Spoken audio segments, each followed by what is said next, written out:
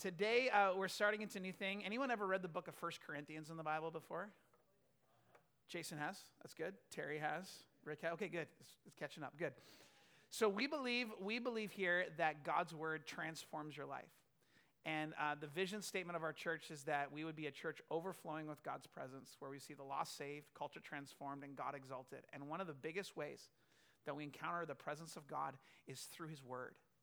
He speaks to us. He does a work in our hearts.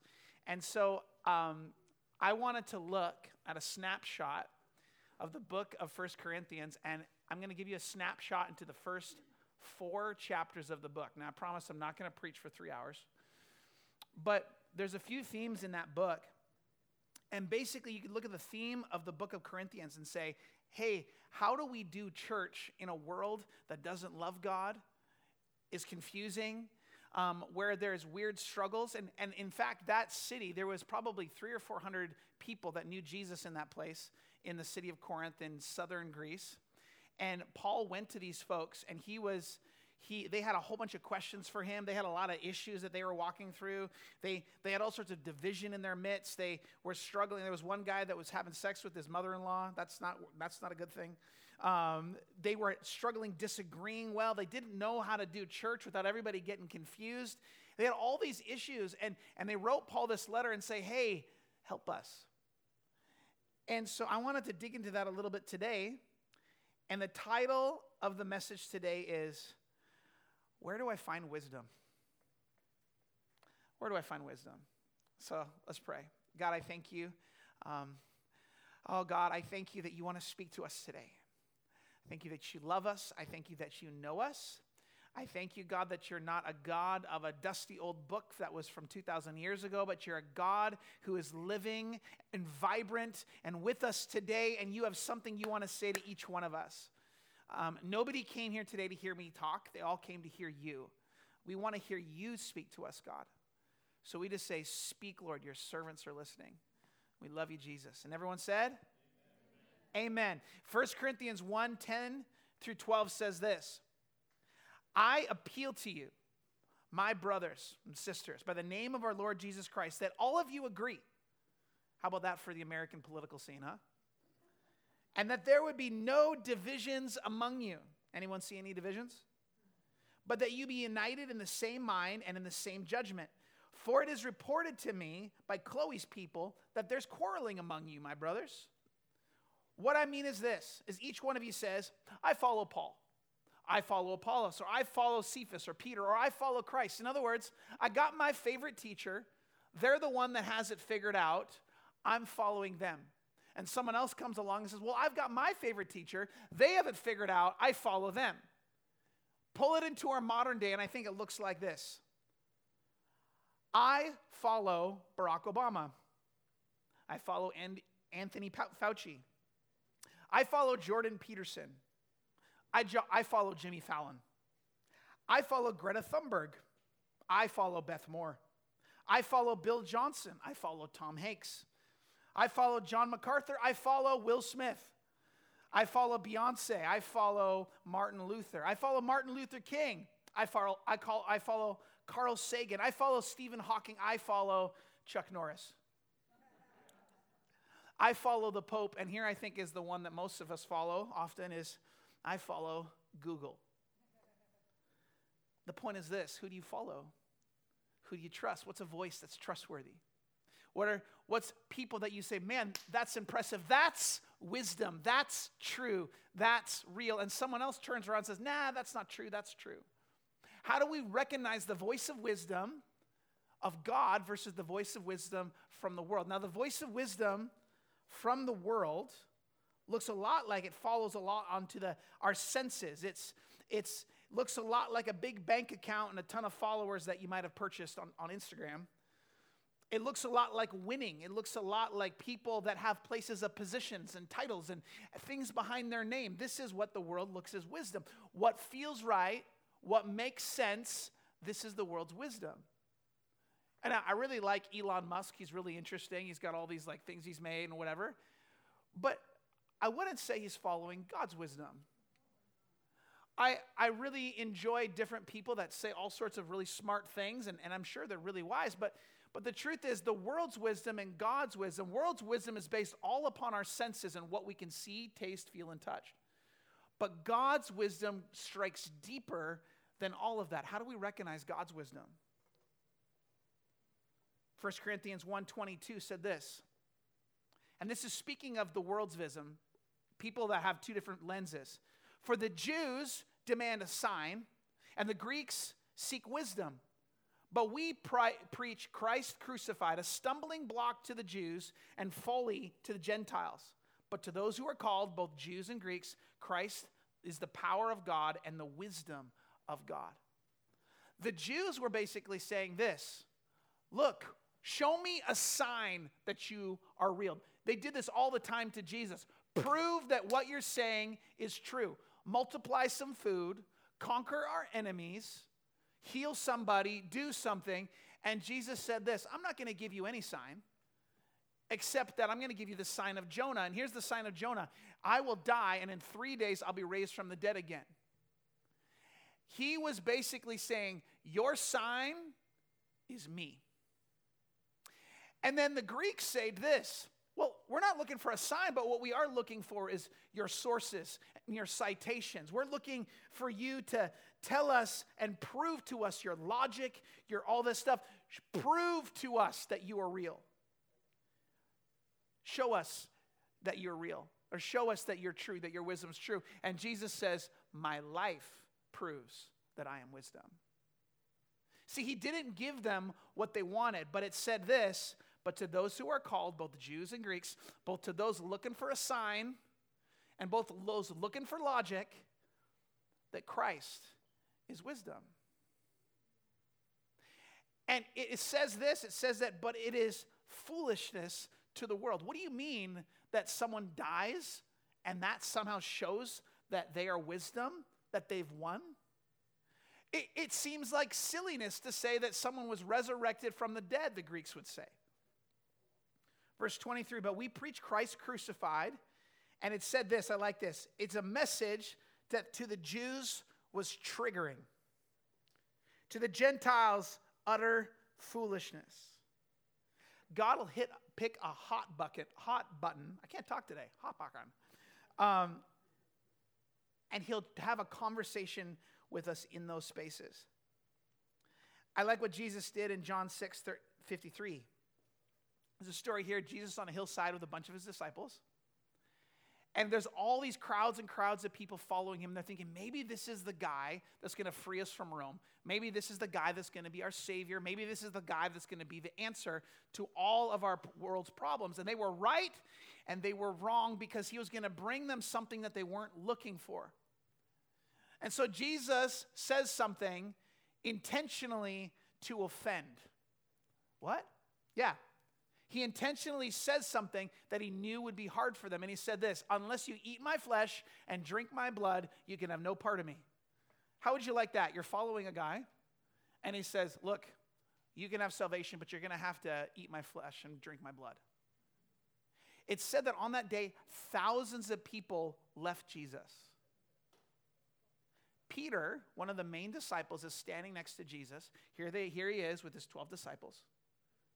Jesus turns to Peter and says, are you guys going to leave too?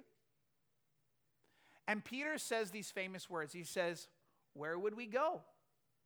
You have the words of life. In other words, Jesus, this whole thing about eating your flesh and drinking your blood, I hope you don't really mean what I think you mean, because I'm kind of confused by that.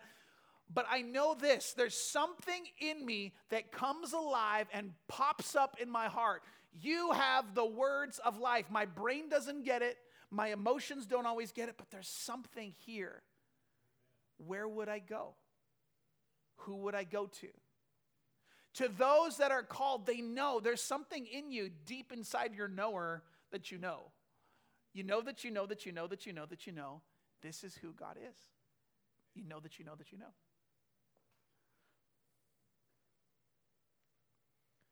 And here's my point. The Spirit of God is speaking to your spirit.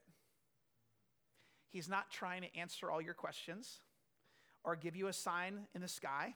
He does answer questions and he does give signs in the sky, but that's not the point. The first and foremost thing he's going to do to you and I is he's going to whisper into your spirit and say, Do you trust me? Do you trust that I have something good for you? Do you trust me? And we will either be like those that say, this is super confusing, I'm walking away, or we'll say, where else will we go? You have the words of life. And I want to say this, some of you maybe never heard this before, but the Bible articulates the voice of God in 3 different ways. That inner knowing, that inner voice of God, it comes in 3 different ways. One, God's voice comes, and it says in Jeremiah, it says it comes like a fire. And there's this one passage at the end of one of the Gospels where there was 2 disciples, and Jesus had already been resurrected from the dead, and it says that they didn't recognize him when he came up. And they were talking on the road, and they said this. Jesus came to them, talked to them, and then it says that he broke bread with them, and then he disappeared. And they said this to each other after Jesus left. We didn't realize until after he left that it was him, but did not our hearts burn within us when he opened up the scriptures to us on the way? So when you take your Bible, or perhaps when God uses someone to articulate something from his word, and they say it to you, there's something in your heart that burns. And you might like it, you might not like it, but it burns. It's in you. You're like, oh, I feel that. Another way that the voice of God is articulated is that the voice of God, it says in Jeremiah 29, it says that his voice is like grain. In other words, his voice is like food. You read God's word and you're like, I feel stronger. I feel nourished. I feel strengthened in myself. And lastly, it says in that same chapter that God's word is like a hammer that breaks the rocks to pieces. God's word will break our mindsets. He'll shift our thinking. He'll move all sorts of things. God's word and his voice is powerful, but often it's quiet. It pierces through. It's a quiet voice that pierces through all the noise.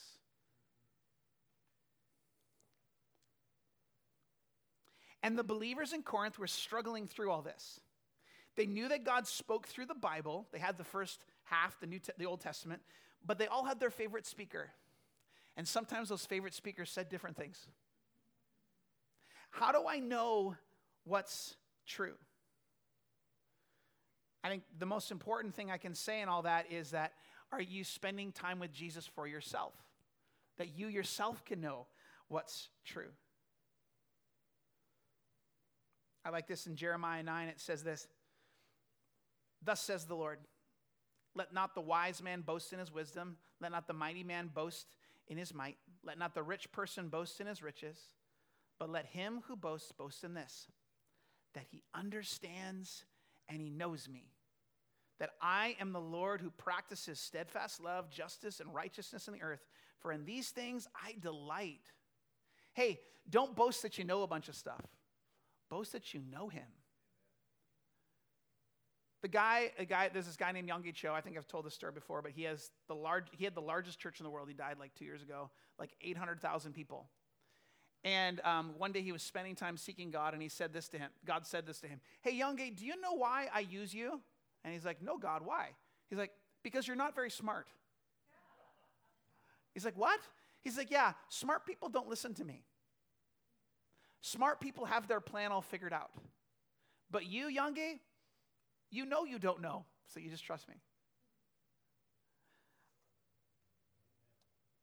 It says this in 1 Corinthians 2, 1 through 5. Because here's the question, how do I recognize when God's using a person to speak? How do I know that's God and not just some guy who's talking great? And Paul came to them and he said this, and when I came to you, brothers, I didn't come to you proclaiming to you the testimony of God with lofty speech or wisdom, for I decided to know nothing among you except Jesus Christ and him crucified. And I was with you in weakness and in fear and in much trembling. Not exactly the most impressive speaker. And my speech and my message were not in plausible words of wisdom, but in a what? Demonstration. There's some church historians have even said that Paul, they say, was a short, balding man that rambled a lot. It was even said in one place, in the book of Acts. He was in an upper room of a place he was sharing and teaching for like a whole night. And there was a young man that was sitting in the window, and he fell asleep, and he fell out the window. He falls out, he falls down to his death. He falls down. Paul goes down there, lays hands on him, prays for him, and the guy's resurrected from the dead. And you know what he did? He went back up and kept preaching again. I mean, I guess everyone's probably pretty awake after that. But I'll tell you this, you guys, and I was really struggling when I was just processing when I was reading this. We have so many incredible preachers and teachers. I mean, you could go on YouTube and you could listen for days to like all sorts of people that are really impressive, and they'd be impressive on every topic, and they could convince you about everything. But what we need are people that will come with a demonstration of the Spirit and a demonstration of power. What's a demonstration of the Spirit? Love, joy, peace, patience, kindness, gentleness, goodness, self-control. That people would walk in the character of, wow, that's what God's like. That they would hate what God hates, they would love what God loves, and there would be something about them. They're like, man, there's something extra about that Spirit on them. They're not moved by life circumstances. There's something solid in who they are. And the second piece is that a demonstration of power, that it's not just talk, but that when we pray, things change, that people are actually healed, that lives are transformed, that things happen. That's why a bumbling, balding, short man could be confusing to listen to, but when he laid hands and someone got healed, and raised, you're going to listen because there's something with him that's more. A demonstration of the Spirit and a demonstration of power. I think we can get hung up on someone's package. That sounded really weird. Get hung up on the delivery. Paul wasn't impressive. Oh boy, welcome to church. Those of you, I like this story. There's a guy named, anyone ever heard of George Washington Carver? George Washington Carver was a black gentleman from, I forget when, back in the plantation days, right after the Civil War. And George Washington Carver loved Jesus. And when he was a young boy, he was praying one day and he said to God, he said, God, would you show me the secrets of the universe? And he felt like God said this back to him. The secrets of the universe are for me alone. And so he said again, okay, God, if you want to show me the secrets of the universe, show me the mystery, and he actually said this, the mystery of the peanut. He said that to God. He's like 17, 18. Show me the mystery of the peanut. And he felt like God said to him, okay, that's about your size. I can do that. So back in the South, this is a really interesting story. They had all these cotton fields all throughout the South, and if you know anything about cotton, it depletes the soil. All the nutrients were being, the soil was being decimated by all of this. And George Washington Carver, as he had been praying, God was showing him all of the stuff about peanuts, and so he said, you guys should plant peanuts because it'll reinvigorate the soil. And they said, well, what's a peanut good for? We're not going to bother with a peanut. There's not that many people that want to eat that many peanuts. And so he went to prayer, and he was supposed to present to Congress. And so he's in prayer, and he had a few months before he was supposed to go present. He prays, and this is what happened.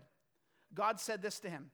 Well, he fasted for 10 days. He sought God for an answer, and then God said this to him. Separate the peanuts into water, fats, oils, gums, resins, sugars, starches, and amino acids.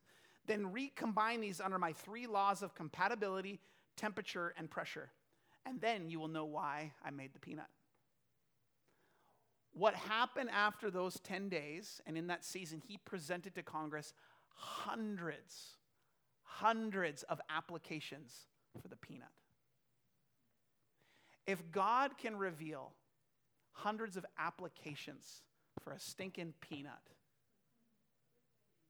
what could he reveal about relationships? What could he reveal about what needs to happen about homelessness in this city? What could he do?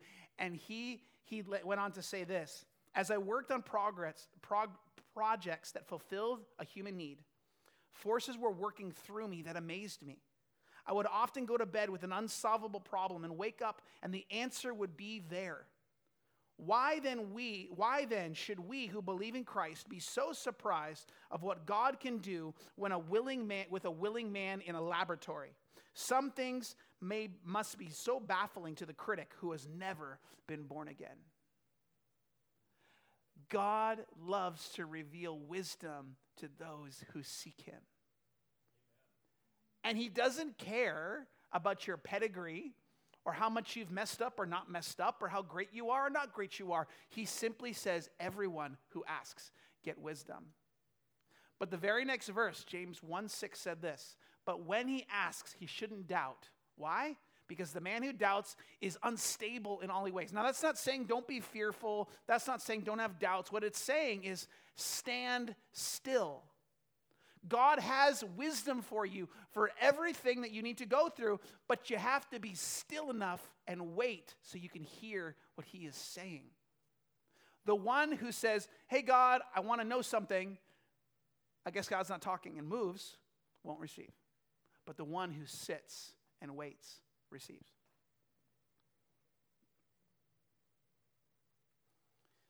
First Corinthians 3:1-3 is kind of a tricky one. Paul says to them, like, look, there's this wisdom. It's Jesus. And in Christ is all the wisdom you need. But he says this to them. He says this, dear brothers and sisters, when I was with you, I couldn't talk to you as it would a spiritual people. I had to talk to you as though you belonged to the world or as though you were infants in Christ. I had to feed you with milk, not with solid food, because you weren't ready for anything stronger, and you still aren't ready. Ouch. How would you like to get a letter like that? Why are they not ready? For you are still controlled by your sinful nature. You are jealous of one another and you quarrel with one another. Doesn't that prove that you're controlled by the sinful nature? Aren't you living like people of the world? Here's the thing. When I live by the ways of the world, I can't receive the things of God. So when you go to God and you say, God, I need help with my marriage, I need help with my finances, I need to understand this and this, I want to understand your word, God probably the first thing, at least he does it with me, is, hey, Jeremy, what about your attitude? How did you treat that person? Where are your eyes at? Where is your heart at? Because only one type of wisdom can take up residence in your heart, either the Spirit of Christ and his wisdom or the spirit of the world and its wisdom. And I have found by personal experience that if I try to fake it, if I try to serve God, but I have places of compromise in my heart, the best I can hope for is to mimic what God is saying to other people. You can watch their YouTube channels and you can do whatever. But the point is this, God wants to talk to each and every one of us, but it only is going to happen as I say, God, I'm not going to be controlled by the ways of the world. I'm going to allow you, Spirit of God, to control my heart. They weren't ready for the wisdom of God because they were operating according to the wisdom and the ways of the world. In other words, they had no way to receive the deeper things of God because they were consumed with the foolishness of the world. Folks, I think often in the American church, Google has been our Bible, YouTube is our teacher, and social media is our small group.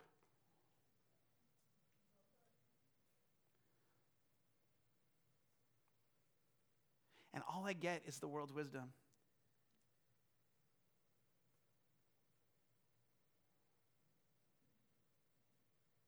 People have good intentions, bad intentions. They say smart things and dumb things, but I can tell you what the world has to offer isn't enough. We can't live by the wisdom of this world. So here's where it's going to end up, and this is kind of a challenge and an encouragement. I feel like if we receive this could be a really big deal for our hearts. There's 3 types of people in the world: wise people, foolish people, and evil people. Proverbs 2 speaks of wisdom, and it says, seek wisdom as it is a priceless treasure. Proverbs 4 says, though it costs you everything you own, get it. Colossians 2 verse 3 says, in Jesus is all of the treasures of wisdom. There are over 500 verses in the Bible that either speak of the importance of wisdom or the importance of being a wise person. Getting wisdom is supreme over everything. And how many know that there can be pivotal decisions in our life where I have a choice to make a wise decision or a foolish decision, and that is going to be a massive hinge on my life. I can step into this direction, and it's going to be blessing. I can step into this direction, and it's going to be destruction. Our lives can hinge on moments of wisdom and foolishness. We need to be wise. What are the wise like? The wise live by the power of the Holy Spirit. In other words, they say, it's not going to be my emotions that dictate my life. People say things like, just, follow your heart. No, don't follow your heart. If I follow my heart, I like the smell of gasoline, right? Like it's not smart. If I follow my heart, I'm going to eat lots of Twinkies. If I follow my heart, actually Sour Patch Kids, that's like my favorite, but if I follow my heart, I'm going to follow my cravings. All those cravings do is comfort the flesh. It doesn't give you anything. The wise live by the power of the Holy Spirit. The wise are humble. The wise are teachable. The wise are quick to say, "Oop, wrong way, going this way." The wise fear the Lord. What does fearing the Lord mean? It doesn't mean afraid that a mallet from heaven's going to fall. It's a fear I do not want to be out of relationship with God. I so value this relationship with God. I don't want anything to mess with this. And I can tell you, oh my goodness, if you have tasted of what it's like to be in friendship with God, it is the most precious thing we could ever have. His voice, His presence changes everything. Proverbs 19:25 says that the wise love correction. Anybody love to be corrected? I was really challenged with that this week. I don't like to be corrected. I don't like it when my wife is right and tells me, like, "Hey, Jeremy," but it's good for me. It's love. They love feedback. They listen to others. They surround themselves with godly counsel, people that they ask questions and say, "Hey, what do you think? How can I improve? What could be better?" They recognize that wisdom can come from anywhere as long as it's birthed from the Lord.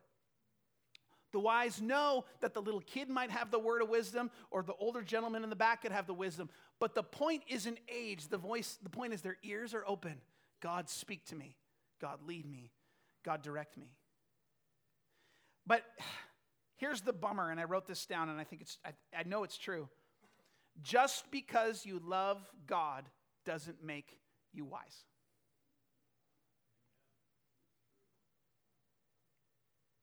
The point is not just loving God, but being submitted to His ways and to submitted to the people He brings across our path. The majority of people in our world are not in the wise category, but in the foolish category. What does it mean to be foolish? I'm led by my emotions. I'm not teachable. I can't be corrected. They defend themselves. They challenge when someone says they're wrong. Proverbs 12:1 says this. I don't know, you might know this verse. Whoever loves discipline loves knowledge, but whoever hates correction is stupid. Ouch. I don't want to be stupid. You will never know the true character of a person until they're corrected. Can you take it if someone says, "Hey, Jeremy, you blew it"? The fools don't give to God. They hold on to their resources. The fools follow the heart. They don't lead their heart. Jeremiah 17:9 says, "The heart is deceptive above all else. Who can what? Know it." The other morning I woke up. God's challenged me for a long time to make my mornings about Him, spending time in worship and prayer and saying, "God, here's my day." And I got up and I was tired and groggy and I wasn't feeling it. And I got outside and I'm like, okay, I'm just going to start praying. And I started praying in the Spirit and I started worshiping God. I put my favorite worship song on and I started walking. And my emotions were all saying, "Go back to bed. I don't want to be here." My mind had words like, "God's not hearing you anyway. Nothing's happening. What are you bothering with? You know what happened? About a half hour into it, my attitude and my emotions started to shift. Man, that took me a little while. You see, my heart needs to be led into the right places. But if your heart is your barometer for what's true, you're going to check your heart and go, well, I guess that's what it is. But the wise say, no. How I feel, what I think isn't all there is. There's something more. I know that there's something in God's word. I know that I've seen it in people's lives. I don't care how I feel. Anybody tired of being held captive by how you feel? Let's get past how we feel and let's press into what's true. God wants us to graduate from our emotions to hearing his voice. You know, foolish people are attracted to offense. People with offense and getting offended. They lack boundaries. Folks, if I'm foolish and a pastor or a person comes to your life and says, hey, maybe you need to be careful about the relationship you're in, you'll say, that must not be God. If I'm walking in the same cycles and same patterns over and over again, there's a chance that there's a place of foolishness in my life, and God wants to say, it's over, it should be done. I have more for you. Fools always think that they're right. They see themselves as victims. And to anyone that feels like they're a victim today, I point you to the story of Joseph. If anybody had a right to feel like a victim, it was him. Sold into slavery by his brothers, with a dream in his heart that he was going to do something great. Put in a house where he had to work hard, he started to do better, and then he was put into prison. Put into prison to care for these people, and then suddenly in that space, he started to get graduated. But this guy was constantly put under. He had the right to say, I'm a victim. It's not going to work out for me. But no matter where he was like, you know what? No, I will not say I'm a victim. God has placed me here, and I will rise to the top of everywhere that I am. That is God's plan for everyone that follows his name, is that he will take us for a purpose in every situation, whether that be in a jail, a pit, or working in a job that you don't enjoy. He has a purpose and a plan. Fools see themselves as victims. And lastly, fools always stray towards evil. You never stay in neutral as a fool. The evil live under the power of evil spirits. And I mean that sincerely, that the demonic has an influence over their life. They're tormented in their heart and in their emotions. So what do? They torment others.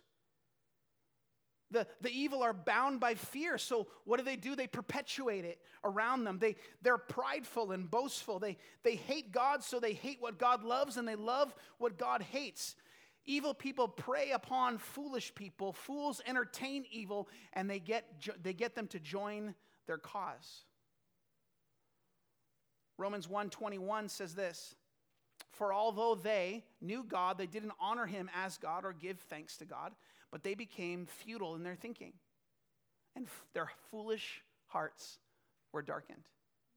Claiming to be wise, they became fools and exchanged the glory of the immortal God for images representing mortal man and birds and animals and creeping things. Therefore, God gave them up to the lusts of their hearts, to impurity, to the dishonoring of their bodies among themselves.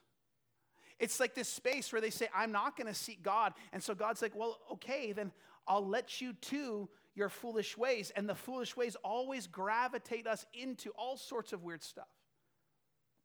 This is why we have like 48 or 49 different genders or whatever it is now.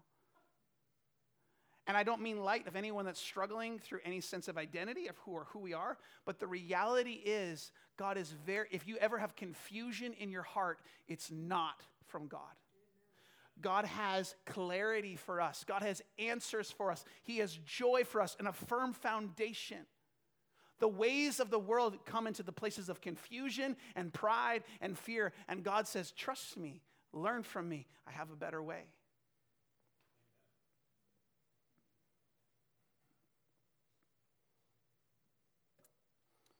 To reject relationship with God is foolish. And the result is that my heart gets dark. And in the end, evil. We end up worshiping whatever we can experience in our senses. Separated from God, we just keep drifting. But there's hope. Everyone say the word hope. Come on, say it again, hope. Jesus tells a story of a man in the story of the prodigal son. And in that story, the prodigal son is wise, he's foolish, and he's evil. He's at his father's house, and he goes to his father and says, hey, give me all my inheritance, I'm leaving. It's very foolish. He goes and goes into a self-indulgent lifestyle. He spends all his money on partying and prostitutes and that whole thing, and he ends up losing everything. His heart gets darkened, and he becomes evil in that space. And then in his lowest place, where he's lost everything, you know what he does? James 1:5. If anybody lacks wisdom, let him ask God, who gives generously to all. And in his lowest place, he turns his heart and his head skyward, and he's like, there's got to be something better here. And a whisper from the Holy Spirit comes into his heart and says, maybe you should go home. He listens. God dwells with the humble, not with the perfect, not with the ones with the great pedigree, not with the scholar. God dwells with the humble one that listens and says, maybe there's something I'm missing here. And so he humbles himself and he goes home and he says, Dad, can you just take me back as a hired servant? And the dad says, no, you're coming back as my son. Can I tell you that this morning, it doesn't matter what stage you're in. It doesn't matter if you're wise. It doesn't matter if you look at your life and be like, I have been such a fool. It doesn't matter if you've been like, my goodness, my heart's been evil. The simple thing is that we just turn and say, God, can I hear that whisper again of what you have to say to me? I want to follow you. Let me hear the whisper of your heart to me. Hey, Nick, can you pop up on the guitar? Wisdom is costly, but so is foolishness. And evil will take your life. Do you value wisdom? The people of Corinth struggled with what the wisdom of the world was and the wisdom of God was. And Paul was trying to show them that wisdom came with a demonstration of the Spirit and the power, and it always pointed to Jesus, him crucified, him resurrected. This is the wisdom of God. I heard a preacher say this recently. He said, the definition of wisdom is this: what does God want? What does God want? And sometimes we have no clue, don't we? We're not sure. Book of 2 Chronicles, there's a story about a man named Solomon. And he dedicates this temple to God. And this is a big deal. Temple represents the place of God's presence. He dedicates the temple, this central place where they would say, whenever we have a problem, whatever's going on, we're going to come here. He dedicated that temple with 1,000 times greater what the normal daily sacrifice was supposed to be. He gave like tons of wealth towards this. Pours it out. That whole thing happens. Fire falls from heaven. God says, yep, I like this. He goes to sleep. And while he's asleep, God appears to him in a dream. And he says this to Solomon. Solomon, what do you want? You know what he says? Wisdom. He got it. If we could have wisdom, we have everything we need. We need wisdom.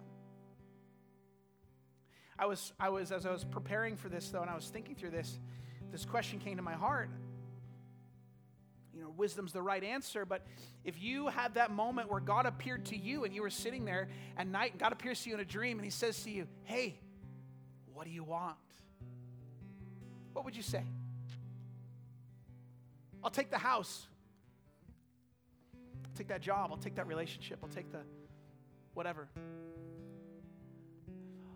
But the Spirit of the Lord is here to say, to convict your heart and to convict my heart, is that if you have wisdom, if you have Christ, if you are following in the way of the Spirit, and you say, speak, Lord, your servant is listening, you have everything you need for life and godliness. Don't know what to do? You need wisdom. How much do you want wisdom? Struggling with anger, fear, lust, confused about the future, not knowing about your worth, struggling with money? What does Jesus say about that topic in his word? I'm learning more and more how costly wisdom is. And the truth is that often when you ask God a question, he doesn't speak right away. Because he wants to know, do I have your heart? So we say, God, I really need to know about this. And he says, seek me and you'll find me when you seek me with what? All. And so he waits. He looks at my heart and he looks at your heart and he's like, come on. Because what you're going to really catch is me in the end.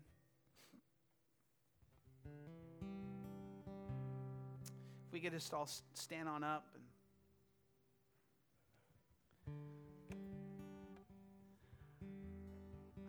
I'm guessing everybody in this room needs wisdom, and if you don't think you need wisdom, well, you need wisdom.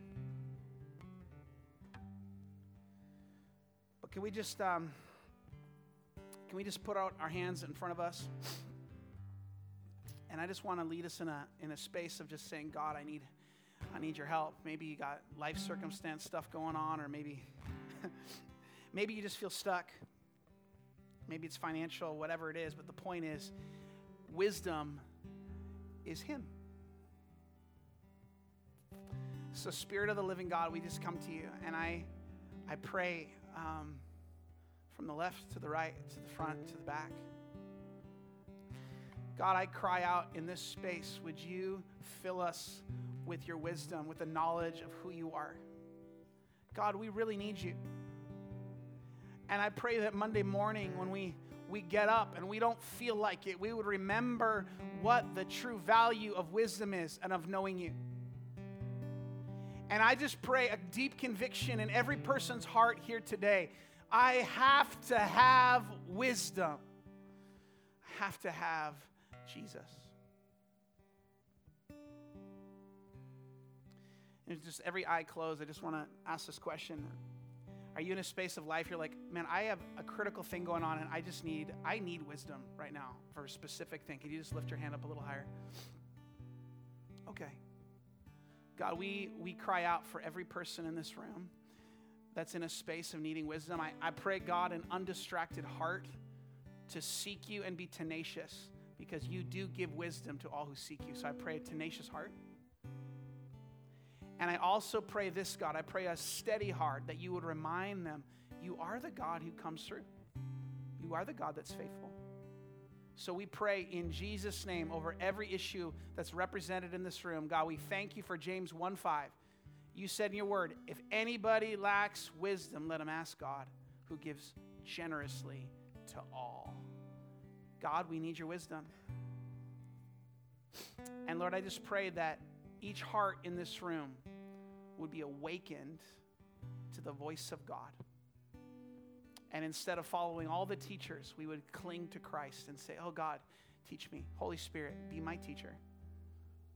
More than Google, more than my favorite author, more than my favorite preacher or my favorite celebrity, we put all those things aside and we say, God, teach us. Your servants are listening. And everyone said,